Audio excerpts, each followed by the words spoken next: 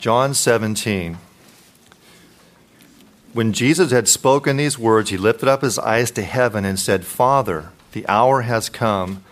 Glorify your Son, that the Son may glorify you, since you have given him authority over all flesh to give eternal life to all whom you have given him. And this is eternal life, that they know you, the only true God, and Jesus Christ, whom you have sent. I glorified you on earth, having accomplished the work that you gave me to do. And now, Father, glorify me in your own presence with the glory that I had before the world existed. I have manifested your name to the people whom you gave me out of the world. Yours they were, and you gave them to me, and they have kept your word. Now they know that everything that you've given me is from you. For I've given them the words that you gave me, and they have received them and have come to know in truth that I came from you, and they have believed that you sent me. I am praying for them. I'm not praying for the world, but for those whom you have given me, for they are yours. All mine are yours, and yours are mine, and I am glorified in them. And I am no longer in the world, but they are in the world, and I am coming to you. Holy Father, keep them in your name, which you have given me, that they may be one, even as we are one. While I was with them, I kept them in your name, which you have given me. I have guarded them, and not one of them has been lost except the son of destruction, that the scripture might be fulfilled. But now I'm coming to you, and these things I speak in the world, that they may have my joy fulfilled in themselves. I have given them your word, and the world has hated them because they are not of the world, just as I am not of the world. I do not ask that you take them out of the world, but that you keep them from the evil one. They are not of the world, just as I am not of the world. Sanctify them in truth. Your word is truth. As you sent me into the world, so I have sent them into the world, and for their sake I consecrate myself, that they also may be sanctified in truth. Here ends the reading of God's word. If you're visiting, we want to welcome you. Glad that you're here with us this morning. We're going to look together at the Lord's word to the church of Philadelphia in Revelation chapter 3, verses 7 through 13. And the word of God reads, And to the angel of the church in Philadelphia write, the words of the Holy One, the true One, who has the key of David, who opens and no one will shut, who shuts and no one will open. I know your works. Behold, I've set before you an open door which no one is able to shut. I know that you have but little power, and yet you've kept my word and have not denied my name. Behold, I will make those of the synagogue of Satan who say that they are Jews and are not, but lie. Behold, I will make them come and bow down before your feet, and they will learn that I have loved you. Because you've kept my word about patient endurance, I will keep you from the hour of trial that is coming on the whole world, to try those who dwell on the earth. I'm coming soon. Hold fast what you have so that no one may seize your crown. The one who conquers, I will make him a pillar in the temple of my God. Never shall he go out of it. And I will write on him the name of my God and the name of the city of my God, the New Jerusalem, which comes down from my God out of heaven, and my own new name. He who has an ear, let him hear what the Spirit says to the churches.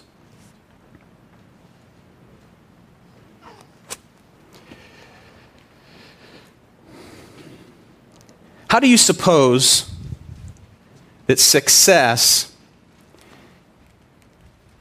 is measured in a local church in our day, in evangelical America?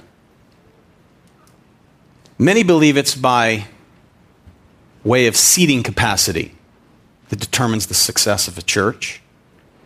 Others, the number of programs that meet felt needs of the church. Perhaps their budget. The number of hours, perhaps, that have been logged in community service? Or perhaps the rate of numerical growth? It's often believed that numbers are a sign of strength and health.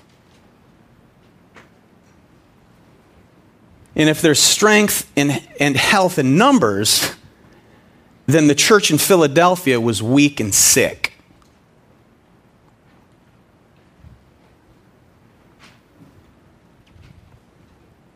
Now, as you recall, these 7 letters are laid out in a chiastic order. The first and last letter are reflective somewhat of one another. The second and the second to last mirror one another to some degree. And the 3 in the middle are very similar. Smyrna, the second letter, Philadelphia, the second to last letter, receive absolutely no rebuke from the Lord. You do not read in the second letter and the second to the last letter, "Nevertheless, I have this against you." Now, last we looked at the church in Sardis. It was a popular church within the community, culturally accepted.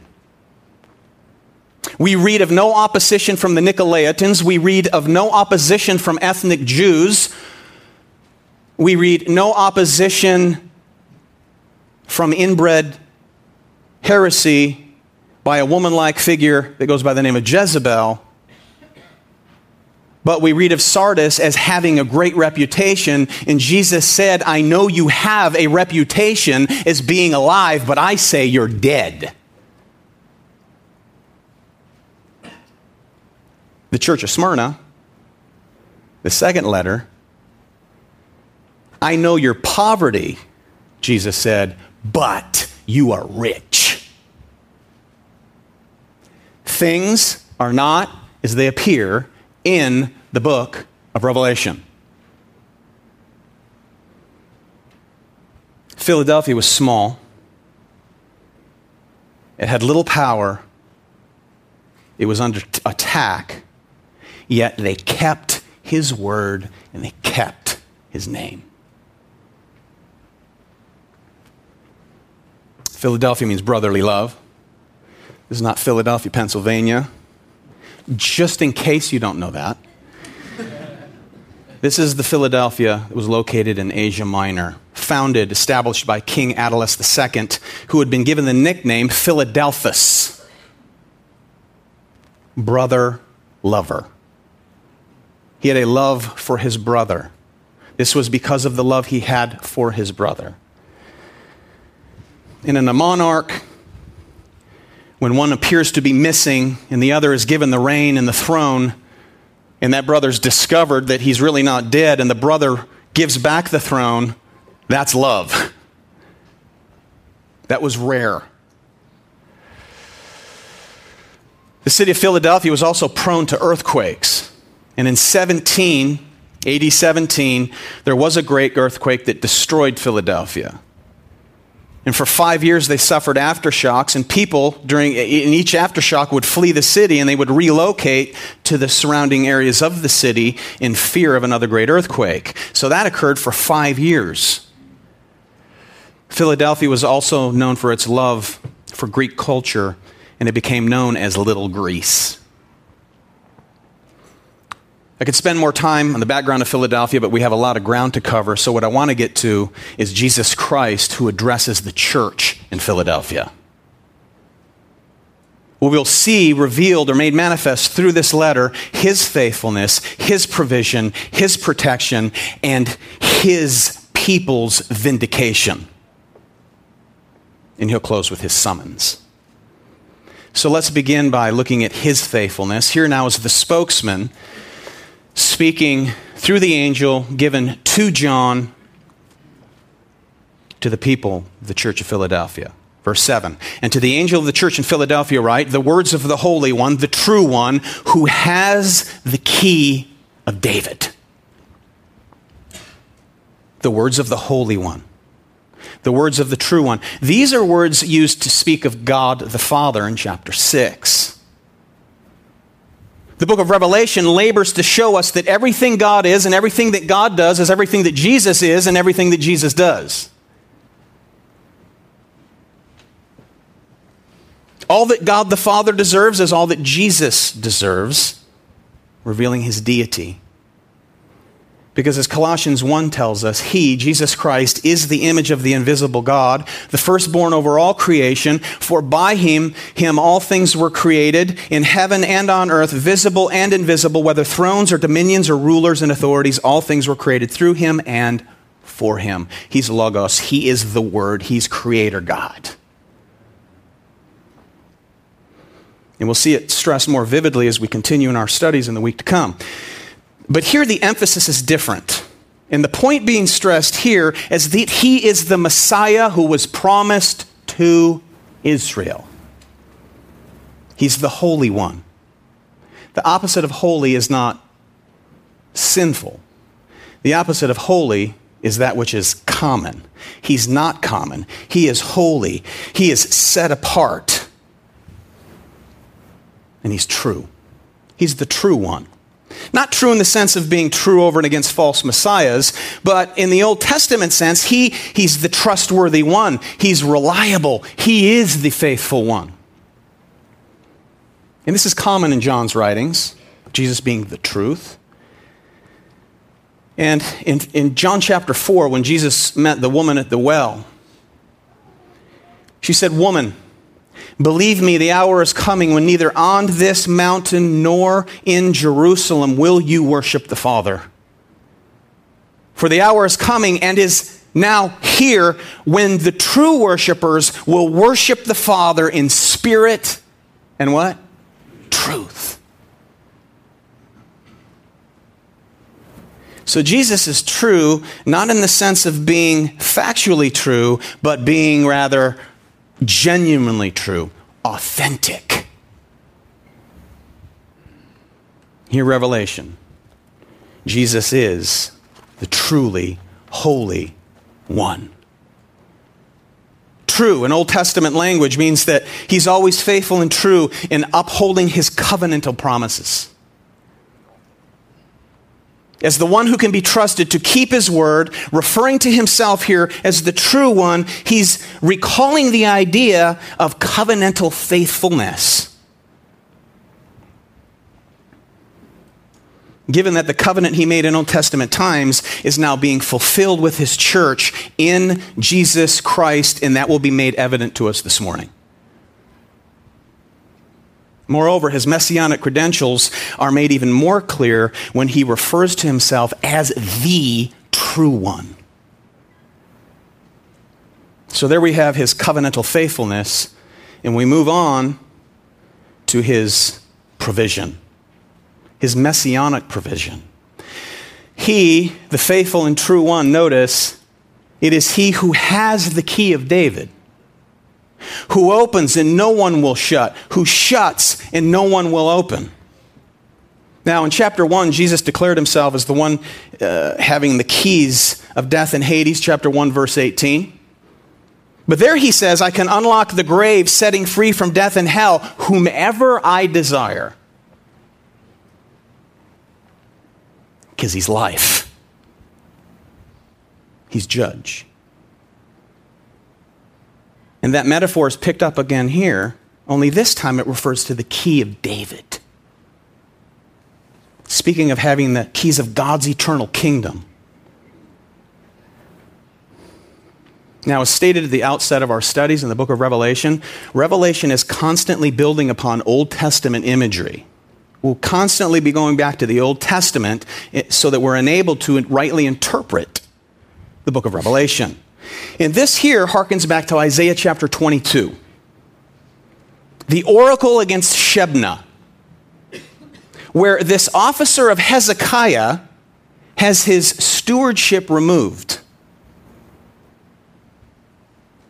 He's the chief of staff, if you will, who controls access to the king. He'd become disloyal. He'd proven himself unfaithful.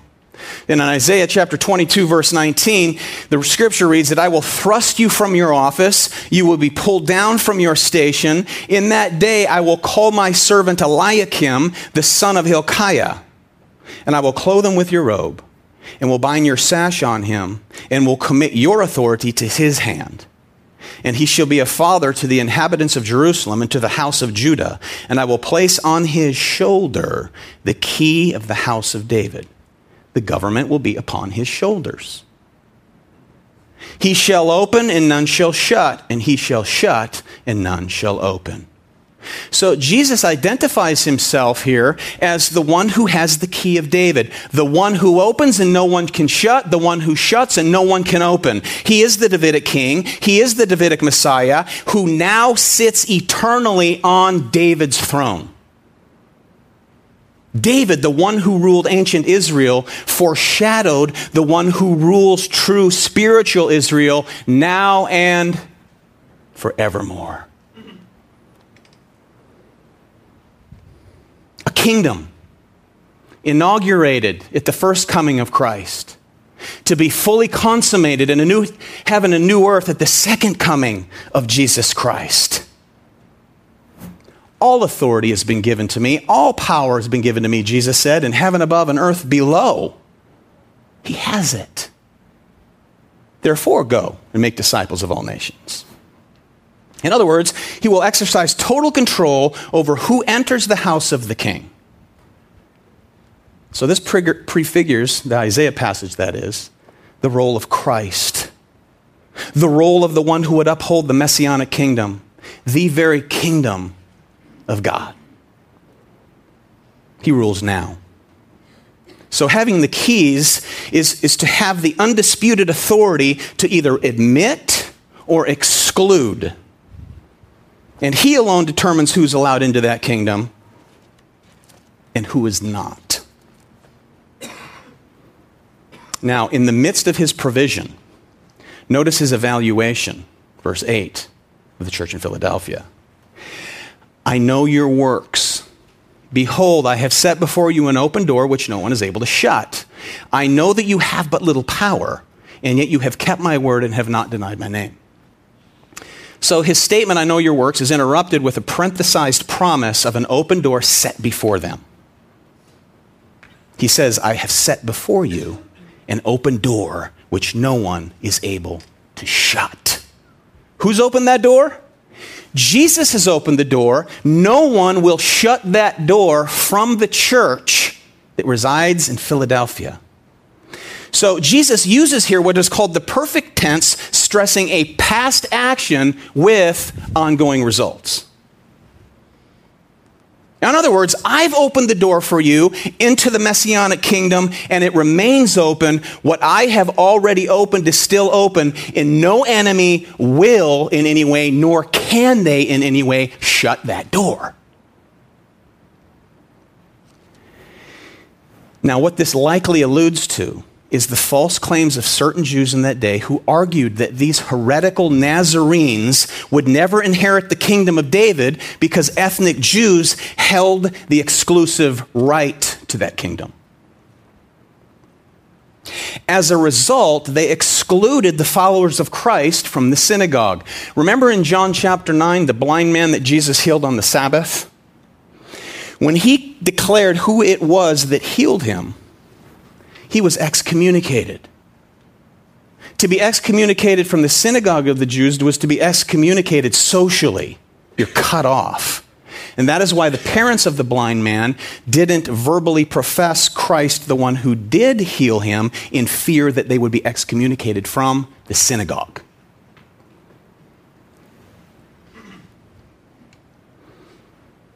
But you see, Jesus, the true Messiah, will in the end exclude those that are keeping you out. So do not be intimidated, he says, by these ethnic Jews who falsely claim that they have the access rights to God. They're deceived. I hold the keys, they don't. Aren't you glad he holds the keys? Admission and exclusion are in his hands alone. The only narrow and exclusive road is Jesus Christ, the key holder to the kingdom. You have but little power, and yet you've kept my word. You have not denied my name. Those of you today who feel like I just have a little power. Everywhere I go with faith, claiming Christ, I'm facing opposition. My own mother, my own father, my brother, my sister, my kids, whoever it is, he knows you have little power. He knows that you're keeping his word. He knows you haven't denied his name. So to jump to the end of the text, keep conquering. Endure to the end. And you'll see that he's there through it all. So what is he referring to here? This isn't a general kind of faithfulness to the gospel, although that's part and parcel to what's being conveyed here. The tenses of the verbs here indicate that at some point in time past, the church at Philadelphia had been faced with the challenge to deny faith in Jesus Christ, to deny allegiance to the King of Kings. And most likely, it was by way of some situation or situations concocted and stirred up by Jewish opposition. In the midst of it all, they adhered to the true truth. They adhered to the true text. The very reason, by adhering to the word, is the very reason they did not deny his name. And all they had was the Old Testament. Philadelphia, when they were pressed, the church of Philadelphia, when they were manipulated, when they were intimidated to cave, they stood fast in their commitment to Jesus Christ despite the cost. So it is here, in the midst of pressure, that temptation comes to compromise, to stray from sound preaching, to stray from where people are teaching the whole counsel of God. Men of God to stray from teaching the whole counsel of God in order to be viewed as being up to the minute, popular within the culture. And it's here that when we stand faithful,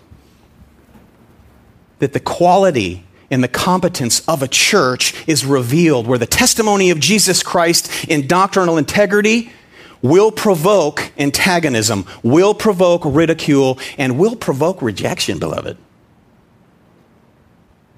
Okay, this isn't the God of USA led by Glenn Beck. Yes, I like Beck. But that's not the gospel. That's not the gospel.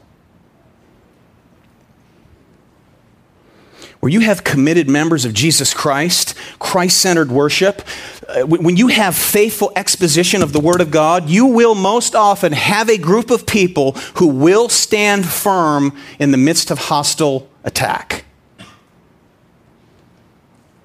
A ministry that's designed to build a popular kind of reputation like Sardis, or churches of our day that structure their ministries to accommodate and satisfy those that come from the culture or seeker sensitivity, they will crumble under hostile opposition, beloved.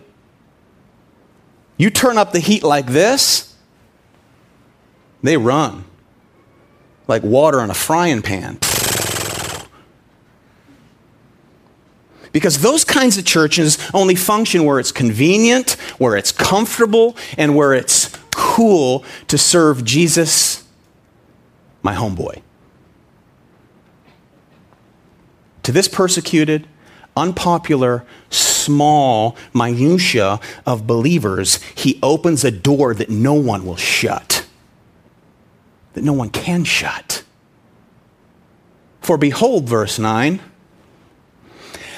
I, said Jesus, will make those of the synagogue of Satan who say that they are Jews and are not, but lie. Behold, I will make them come and bow down before your feet, and they will learn that I have loved you. A little background reminder for us. This group who said they are Jews and are not, this isn't just some group of people saying, hey, I'm a Jew ethnically.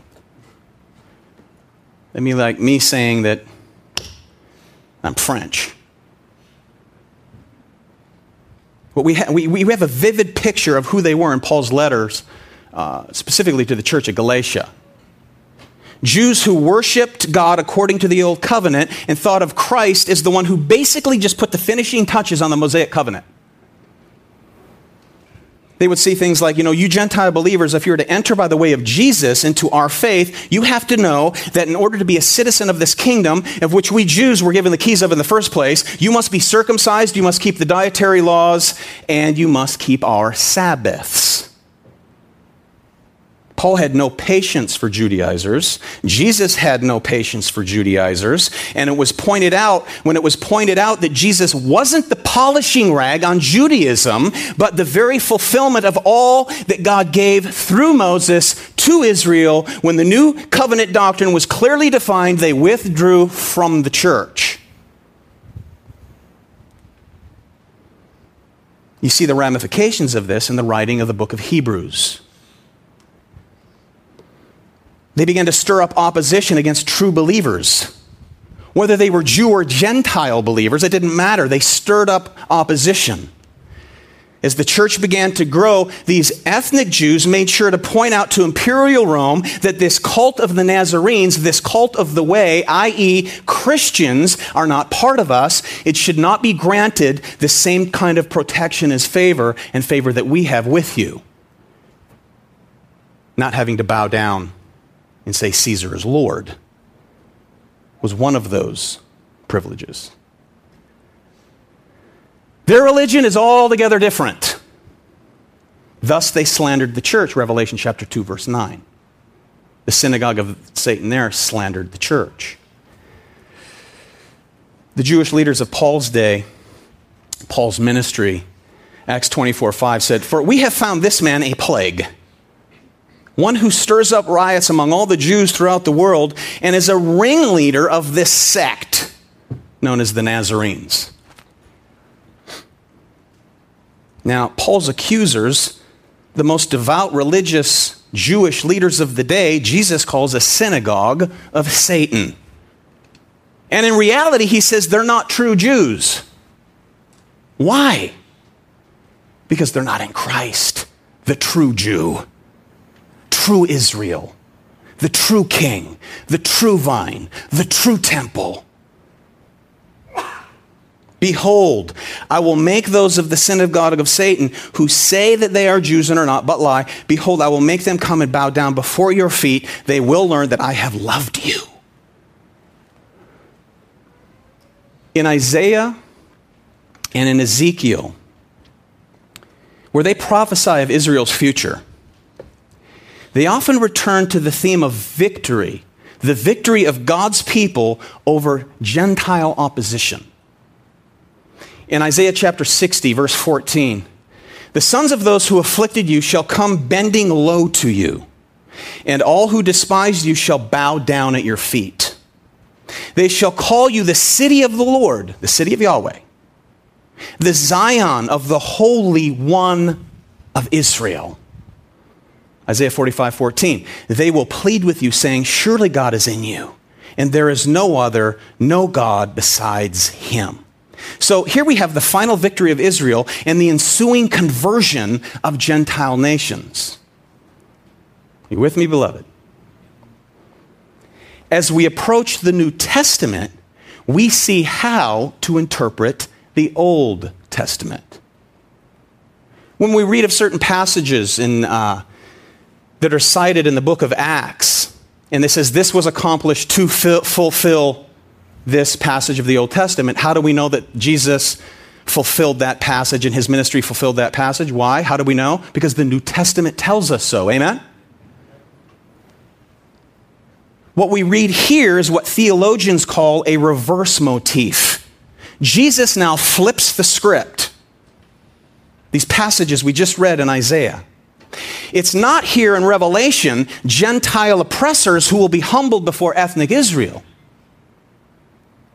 but rather it will be the ethnic Jewish oppressors of the Church of Jesus Christ who will come to acknowledge that the church is his true Israel and that they are true Gentiles, spiritually speaking, and they will be caused to bow down at their feet, realizing Jesus is Messiah.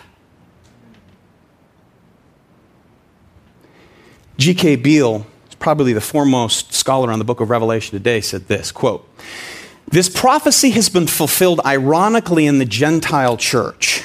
which has become true Israel by virtue of its faith in Christ. In contrast, ethnic Israel fulfills the role of Gentiles because of their unbelief, end quote.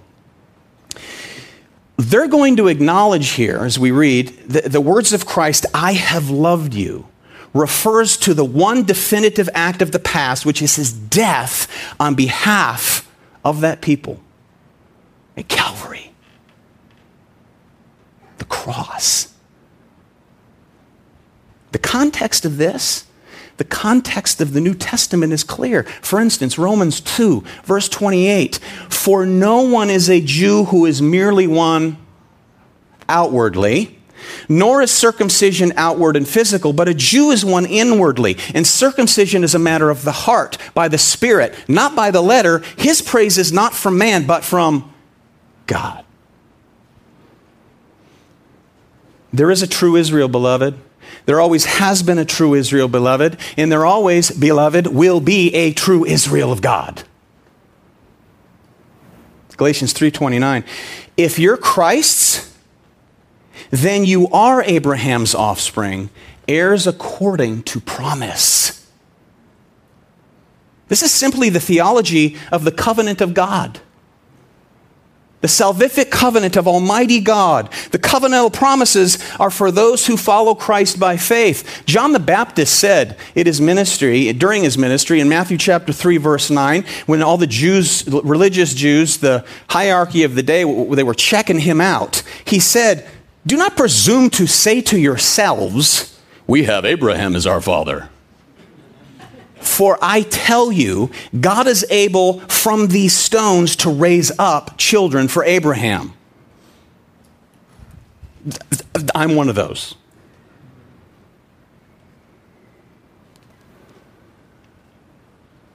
Thinking that the Gentiles would come and grovel at their feet, Jesus says it's the other way around. It will be these ethnic unbelieving Jews who are casting you out who will come and bow at your feet. This is another expression of Romans chapter 9 through 11. The olive tree, Jesus Christ, and the natural branches, ethnic Jews who were broken off, whereas the wild branches were grafted into the one true vine, Gentiles, is so that the natural branches might become envious and see what God is doing in the true Israel of God and become envious and be regrafted into their own olive tree. For if they do not remain in their unbelief, they will be grafted in, because Romans 11:23 says God has the power to graft them in again into the tree of God's covenant. Jesus says, I have the key of David.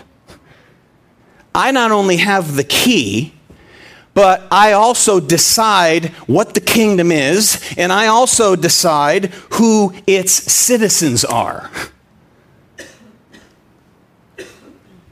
Amen. My kingdom is made up of both Jew and Gentile who look to me in faith. They're the ones that make up my true Israel. I open this door to all who have received me. I shut this door to those who reject me.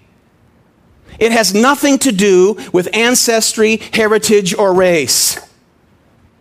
The point is this, beloved.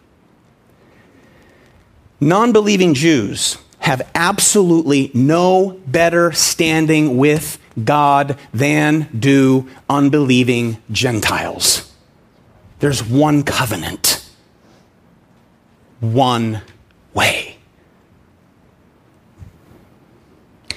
Don't think, beloved, that the prophecies given to Israel are yet to be fulfilled. I have a couple dear friends of mine, known for a long time. He said, brother, it's about the land promises of Israel. They're yet to be fulfilled. I said, brother, have you not read Joshua 21? Verse 43. Thus the Lord gave to Israel all the land that he swore to give to their fathers. They took possession of it. They settled there. And the Lord gave them rest on every side, just as he had sworn to their fathers. Not one of all their enemies had withstood them, for the Lord had given all their enemies into their hands. Notice, not one word of all the good promises that the Lord had made to the house of Israel had failed. All came to pass.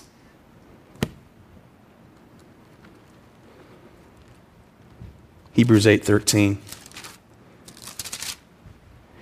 In speaking of a new covenant, he makes the first one obsolete. What is becoming obsolete and growing old is ready to vanish away. When you read correctly the New Testament, you see that those promises of old are already fulfilled and are being fulfilled. Now, you don't want to read into this glorious theology, beloved, as some ignorantly do, anti-Semitism. If that were so, John would be an anti-Semite, Paul would be an anti-Semite, Jesus would be an anti-Semite. God's eternal covenant community is his church, the called out ones, his elect from throughout redemptive history, Old Testament, New Testament saints as one. In the Old Testament, true Israel was his true church. The New Testament, the true church is his true Israel. The church does not replace Israel. Again, the church does not replace Israel as something new. It does not replace it as something distinct any more than a butterfly replaces the caterpillar. But is Israel in full bloom? The church is Israel fully matured. It's in a new phase of existence. As I said a few weeks ago, if I had a photo of myself from 4th grade, they used to call me Little Johnny Red Leader. You would not look at me and say, John Leader, the 45-year-old, replaces Little Johnny Red Leader, the 4th grader. Would you say that? Not one of you would say that I replace him. I am him fully grown and matured. Still maturing. As is the church. The one true Israel are those who've embraced the one true Messiah. The 7 lampstands in the book of Revelation represent what? The 7 churches. 7 is the number of perfection. 7 churches. The lampstand in the Old Testament was the symbol for who? Israel. Here now to these true Israelites, we see the God of promise. First, he promises that some of those who oppose them at that point, some, Philadelphia, who oppose you now will come in repentance and bow down at your feet.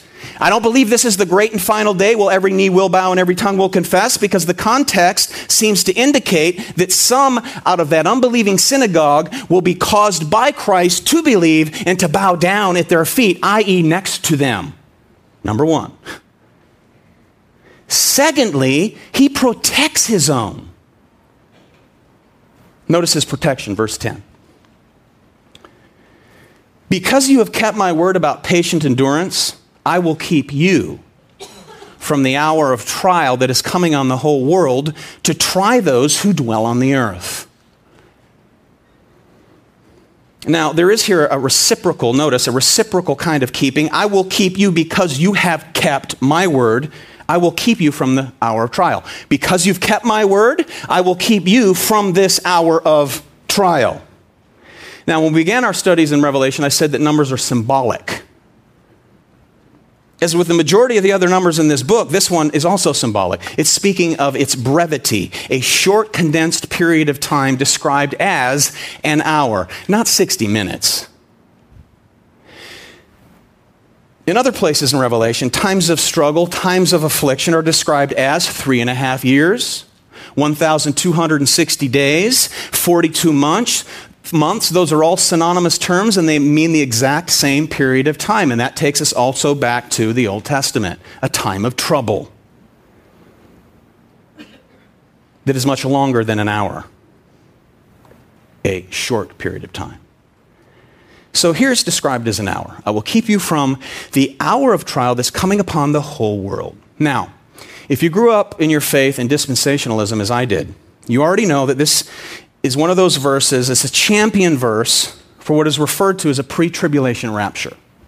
Okay, our dispensational friends, the majority of them adhere to this belief. Now, the common teaching is this, that before anything gets too bad, you don't have to worry because you'll be out of here. I heard Pastor's Corner or Pastor's Question Time on some radio station, and a lady called in asking about this, and he said, well, we don't have to worry because we won't be here. Doesn't really matter, what these things will be because we won't be here. Now, that teaching arose as recent as 1870. And I'll get into that more in the weeks to come to help define these different eschatological positions. Last things. Question. Would Jesus promise this historic church, Church of Philadelphia in Asia Minor, something that would occur thousands of years later? No, this letter is applicable to them. First and foremost, the book of Revelation is an epistle. It's prophetic, and the genre of literature is apocalyptic, which means it's all pictures. It's all symbolic. That's what apocalyptic literature is. So this is applicable to them first and foremost.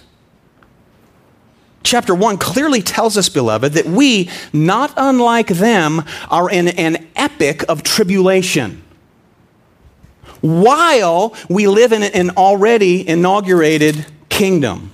John said of himself in verse 9, chapter 1, I, John, your brother, am your what? Partner in the tribulation and the kingdom. So these 7 churches, like all the rest throughout church history, have experienced tribulation. This, beloved, is the last day. John the Apostle in his letter, what did he say? This is the last day. It was the last day then, it's the last day now. But some, over the last 160 years or so, believe in a secret rapture of the church because they believe that God would never allow the church to go through and suffer this kind of persecution. So therefore, they say, as one dear friend of mine says, he's going to lift them up out of tribulation just like he lifted Noah and his family up out of the judgment. Now, as you look through Scripture, you see that God is always allowing people to go through trouble, trials, and tribulation. But nevertheless, He keeps them in those trials. He keeps them in the midst of the trouble, not necessarily from the trouble. So Noah and his family, they were spared from what? The judgment of God. Why? Because they were His elect. Did they go through tribulation? I would say so. I would say that 40 days of rain is a tribulation. 150 days before the waters subsided, that's tribulation. But He kept them in the midst of the storm. So here you have a 600-year-old man who lives in an ark that he had to build with a bunch of smelly animals for 6 months. If that's not a form of tribulation, then I really don't know what is. They were spared from God's judgment, not the tribulation associated with the judgment. Big difference. Each one of these letters to the 7 churches conclude with this. Those who conquer, those who endure to the end will receive this, or this. You must conquer, you must endure. There's no way to endure something unless you're present. There's no way to conquer unless you're in attendance. Amen? Patient endurance is required because as believers, you will guaranteed go through trouble, you will go through trial, you will go through tribulation, but I will keep you, Jesus said, in the midst of the trouble. In addition to that, when we read here, this is a trial that is coming on the whole world. This targets earth dwellers. We're going to see the cosmic reality of what goes down in persecution with God's, in Christ's church when we get into Revelation. And we'll see behind the veil in the unseen battle that occurs that results itself in persecution against God's people down here. And we'll see 7 different pictures of that. 7 different camera shots of that great struggle as we move our way through the book of Revelation. So, are those earth dwellers, is this global Or is this the known world of the first century? You remember the language of Luke chapter 2, verse 1? In those days, a decree went out from Caesar Augustus that all the world should be registered. Or in Romans 1, where Paul said, I thank my God through Jesus Christ for all of you because your faith is proclaimed in all the world. Paul also said the gospel has gone out to all the world. When this is rightly interpreted, we read, this is the entire Roman world. Now, immediately, this refers to the forthcoming time of intensified trial that will in some way come upon all those earth dwellers within the Roman Empire, yet it's still applicable to us today. It meant something to them, and it doesn't mean something to us that it never meant for them in the first place. It was written to them for us. Just like 1 Corinthians was written to them, and it's for us. And this phrase here, earth dwellers, is used repeatedly throughout the Revelation as those who are the enemies of God. Through it all, he promises to spiritually protect his people. And this judgment that comes, beloved, you know what this kind of judgment does? What it does is it exposes what these unbelievers really are. It exposes who these unbelievers really are because it exposes the nature and character that makes up these earth dwellers. So this is not a kind of rapture protection from the great tribulation. That's not in view here. I will keep you from the hour of trial. That phrase is used in one other place in the New Testament. And our brother Mark read from it this morning. It's Jesus' high priestly prayer in John chapter 17. He said, I do not ask, Father, that you take them out of the world, but that you keep them from the evil one. Keep them. That's precisely what's in view here. Jesus is echoing here his own high priestly prayer. He affirms this church in Philadelphia. So this is not a kind of protection from physical persecution, but rather, beloved, from this spiritual apostasy. To walk away from, to turn your back on the professed faith that one makes with their mouth. In the midst of your suffering, I know you have little power, but I will bless you and I will keep you, he says, as you have kept my word about patient endurance, as you have kept what I have written and commanded you about enduring patiently, I will keep you from the hour of trial. And you will in no way suffer spiritual loss. Why? Because no one will ever snatch you out of my hand. Ever. Regardless of what you have to face physically, you will not be snatched out of my hand, regardless of the temptation you face, regardless of the misery you feel, regardless of the dark night of the soul you go through and you feel like a wretch, and positionally, you're not a wretch because you're righteous in Christ. He holds you in his hand. You'll never, ever be able to be taken away from him, nor can you walk out. You will be kept, and it will be proven by your perseverance. Verse 11. I'm coming soon. Hold fast what you have so that no one may seize your crown. In other words, remain steadfast in keeping my word about, again, faithful endurance. Do not be persuaded to give up gospel life. Do not be persuaded to turn from gospel hope so that your crown be seized. As trials are about to be turned up, the temptation in the midst of those trials will be turned up to renounce your faith in me, Jesus Christ. And the encouragement here is to hold fast because I'm coming quickly. I promise you it's going to be turned up, and I promise I'm coming quickly. Now, could this be his second coming? Could be. But I do not think it fits the context when you read all the other letters. This is like his providential coming to the other churches that don't repent. So this coming is likened to that, not to visit them in judgment, but to the contrary. Remember, he said, if you do not repent from this, this, and this, I will come to you quickly, and Ephesus, I'll remove your lampstand from you. That's a providential coming of judgment upon the church. Now, there's nothing contingent upon the second coming of Christ. So if the church doesn't repent, that doesn't mean he can't come back in glory. right? His promise here is to do exactly what he said in verse 10. In the midst of the coming trial, he promises to keep them in the midst of the trial. And during this kind of affliction, this will be an amplified sense of my presence for you to enable you to endure the hour. A personalized presence to ensure them the ability to hold on, to persevere, to maintain allegiance to Jesus Christ.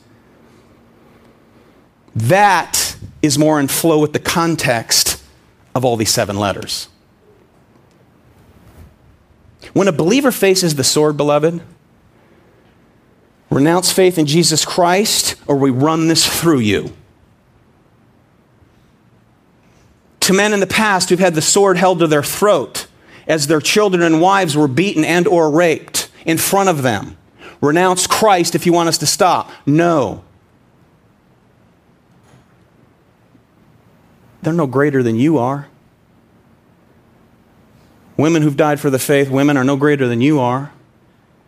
It's the Christ who owns them, that provides them the grace and the endurance in such hostile time to make a stand without crumbling, without denying the name of Jesus Christ. I'm coming to you. I will be there. My presence will be magnified. You will know that I'm there because my grace will abound.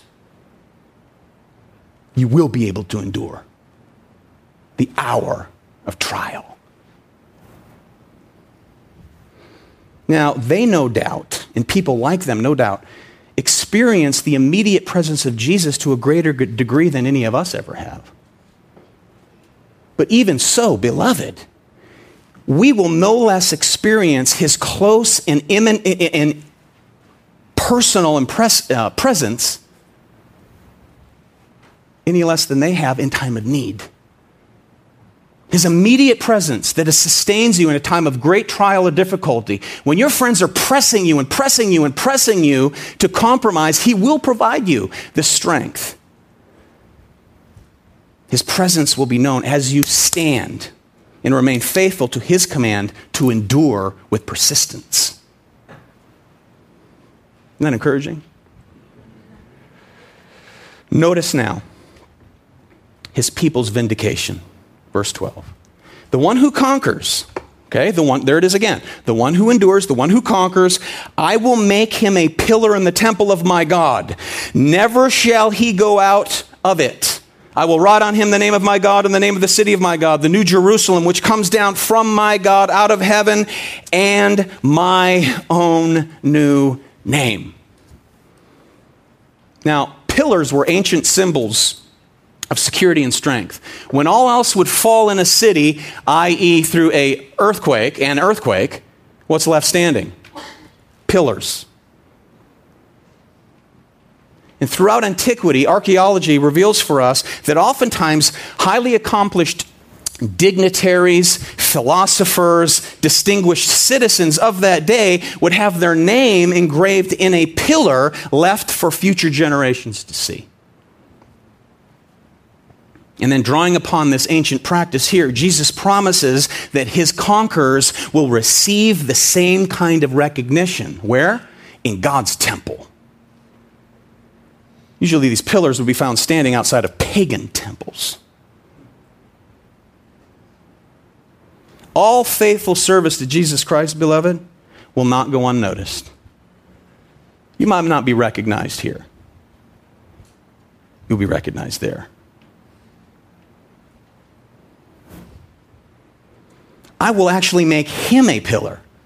I will actually make her a pillar in the temple of my God. Never shall he go out of it. Now, this promise was given to a city, as I said, that was prone to major earthquakes. After the earthquake of AD 17, again, those most obvious surviving structures were pillars.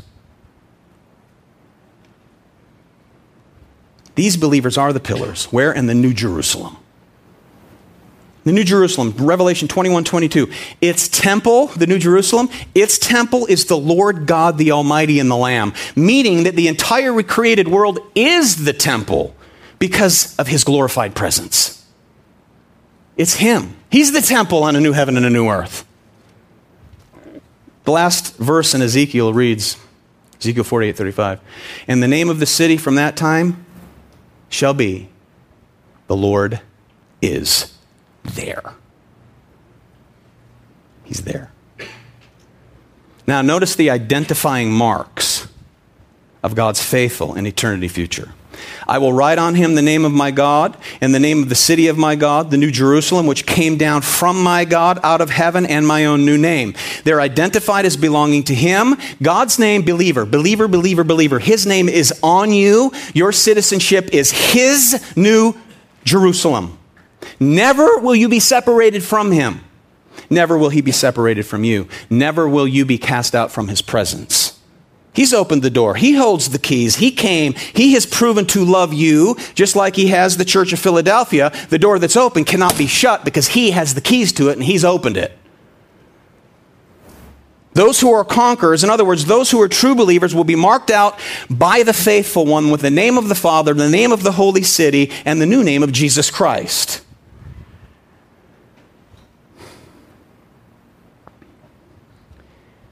Those who once, I'm closing up, so follow me into the finish line, okay? Those who once had no name were not a people, are recipients of an eternal city. Remember the book of Hosea? Hosea is called to marry a prostitute, harlot. The Lord said, take to yourself a wife of whoredom and children of whoredom. So Gomer, the one that Homer married, Hosea married, as instructed by the Lord, had a daughter named by the Lord, named No Mercy. Hosea chapter 1, verse 8. When she had weaned No Mercy, she conceived and bore a son. And the Lord said, call his name Not My People. For you are not my people. I am not your God. Yet the number of the children of Israel shall be like the sand of the sea, which cannot be measured or numbered. And in the place where it was said to them, you are not my people, it shall be said to them, children of the living God. And the children of Judah and the children of Israel shall be gathered together. Peter, in the New Testament, takes this and applies it to Gentiles. In 1 Peter chapter 2, so the honor is for you who believe, but for those who do not believe, the stone that the builders rejected has become the cornerstone and a stone of stumbling, a rock of offense. They stumble because they disobey the word, as they were destined to do. But you are a chosen race, a royal priesthood, a holy nation, a people for his own possession, that you may proclaim the excellencies of him who called you out of darkness into this marvelous light. Once you were not a people, but now you are God's people. Once you had not received mercy, but now you have received mercy. This is what Jesus says here. I will write on him the name of my God, the name of the city of my God, the New Jerusalem, which comes down from my God out of heaven. Forever branded, beloved, that's what you are. Eternally marked, that's who you are, by Christ, citizens of his kingdom, of which he alone holds the keys. You're a chosen race, a royal priesthood. You are his own possession.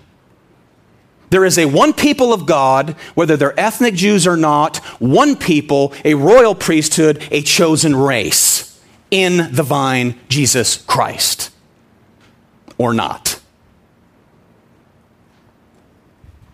And the are-nots will be shut out, whether they're Jew or Gentile, ethnically speaking. Now, due to that devastating earthquake in AD 17, had it not been for a grant from Rome to bail out Philadelphia and rebuild, it would have lain desolate. So in response to the bailout from Rome, the city fathers gave it a new name in honor of Caesar, and they named it Neo Caesarea, meaning the new city of Caesar. I will write on him the name of my God, the name of the city of my God, the New Jerusalem, which comes down from my God out of heaven, and my own," Jesus said, "new name." Remember what he said to the church of Pergamum, chapter 2, verse 17? "Those who conquer," he had this against them.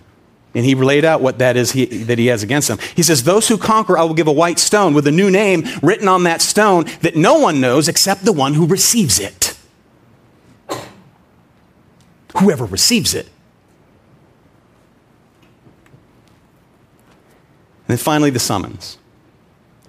"He who has an ear, let him hear what the Spirit says to the churches." These letters all conclude with the same summons. These churches in the province of Asia, they stress the fact that the message of these letters is meant for all churches of all ages. 7's the number of perfection. 7 churches are the 7 lampstands. And the lampstand in the Old Testament was a symbol for Israel. Notice there's no rebuke here. This is you. There's no rebuke today. There's no rebuke here from the text. This is written to a healthy but persecuted church, a struggling but seemingly weak church. They had little strength, but their health and their strength, according to Jesus, was keeping his word about patient endurance. Keep running. So he commends them for keeping his word. He commends them for not denying his name. So regardless of your troubles, regardless of your trials, regardless of your struggles, regardless of your thinking of yourself, always beating yourself up, take yourself back to the cross where he showed these people that he loves them. Because that's who you are if you're in him. That's who you are. And this is what he's done. So when you want to beat yourself up, if there's something to repent about, repent of it. If you're running with endurance and you're just weary and you have little power like this church, if you're getting smacked around by everyone else, remember whose you are. Remember how he sees you. So although you live here in this age, beloved, in this city of man, you also belong to the city of God, and you have one foot into the door of glory. We are his kingdom. He's established his kingdom. We're here as representatives of that kingdom to a lost and dying world. So may his kingdom come and be made manifest through us because he's already established it through the finished work of the Son. To be fully manifest one day at his second coming, where sin will be removed. And at that time, when he comes, if you're already with him, your body in the grave will be brought back together with your spirit, and he's going to come. And when he comes with us, he's not going back. He's going to keep on coming, and that's it. Judgment. No second chance.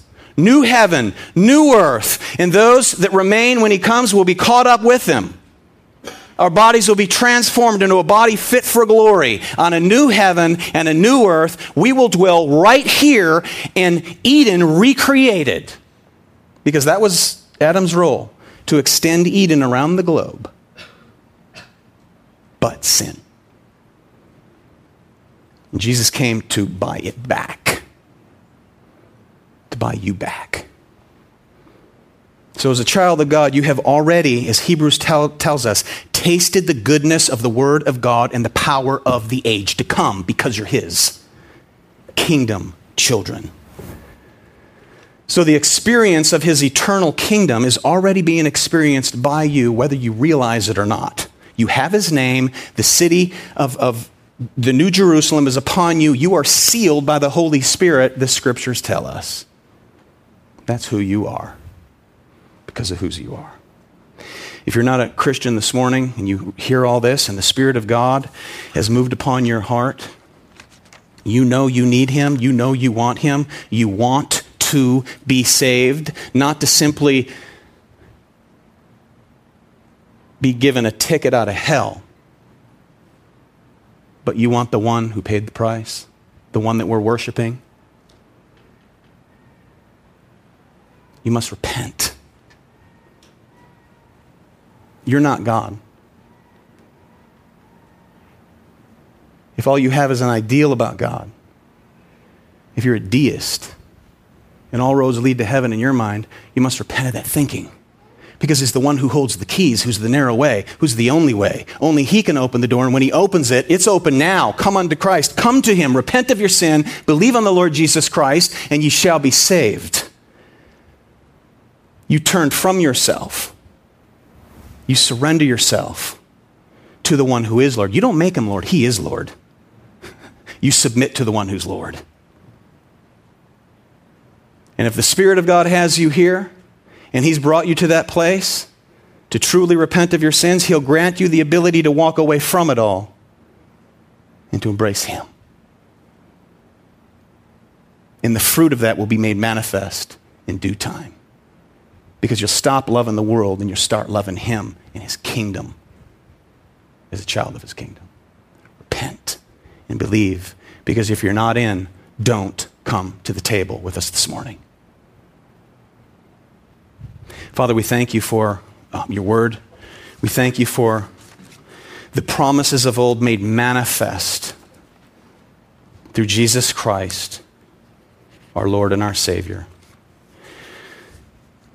God, I pray that you would strengthen your people this morning, those that have come in tattered and torn, beat up, beat down, to be lifted up and encouraged. Strengthen, that their little power would become much power granted by grace, and in your presence experienced by them to a greater degree. For those that walked in having a head full of knowledge, they grew up in Sunday school, they know the gospel, but they're not saved. Grant them repentance today. Break down their pride, break down their facade. And may they bow before the Lord of glory, Jesus Christ.